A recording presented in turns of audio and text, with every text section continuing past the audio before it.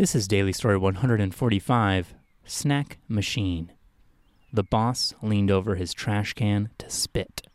It wasn't a quick, clear-your-mouth-of-mucus spit, but rather a slow, dribbling, watch-me-because-I-am-in-charge spit. "Explain what happened," said the boss, leaning back in his chair. The employee took a quick, sharp breath and said, "We were cleaning the lobby, like you asked us to." The boss held up his hand and said, "Oh, so it's my fault." This startled the employee, who stammered out No, I just wanted to tell you why." The boss looked unmoved and motioned with his hand to continue. "So Tommy was wiping down the snack machine when I reminded him to dust the top also. So getting up there was your idea," said the boss. "I told him to clean the top, not climb up there. But boss, he didn't climb up there, though." "Yes, he did," said the boss. "No, sir. He stood on the stepladder wiping the dust." The boss interrupted again. "You're saying I'm wrong?" "No, sir, just that Tommy never climbed up there. I was in the lobby with him the whole time. He wiped the top, and I heard a snap, and then the whole machine fell over." "Snack machines don't just fall over. Tommy was sitting up there, wasn't he?" said the boss. "No, sir. Like you saw, he was on the stepladder when you came running in. If he was on top, he would have been on the floor and probably hurt." "He's going to wish he was hurt for breaking my equipment," yelled the boss.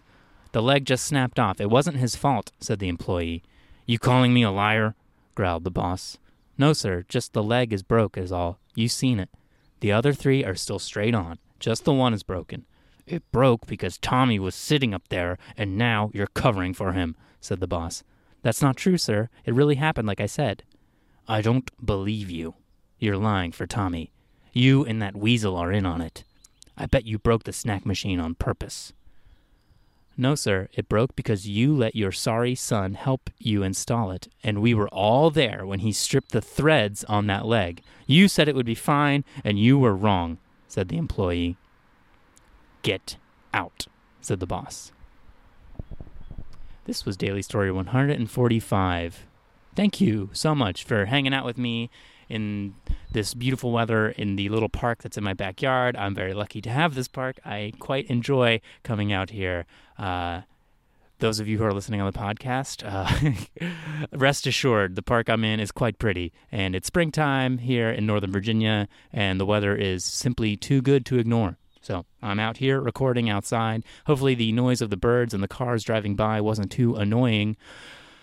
Anyway, if you liked this podcast, please head on over to wherever you heard it and leave a review, leave some stars. I recommend 5 because it's a 5-star podcast.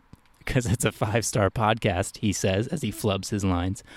Also, if you are watching this as a YouTube video, like it, subscribe to it, leave a comment if you liked it. If you want to say hi on Twitter, that'd be great. Tweet at me at Chris Shamloo on Twitter. That's Chris with a K. And thank you so much for spending time with me and listening to my silly stories. See ya.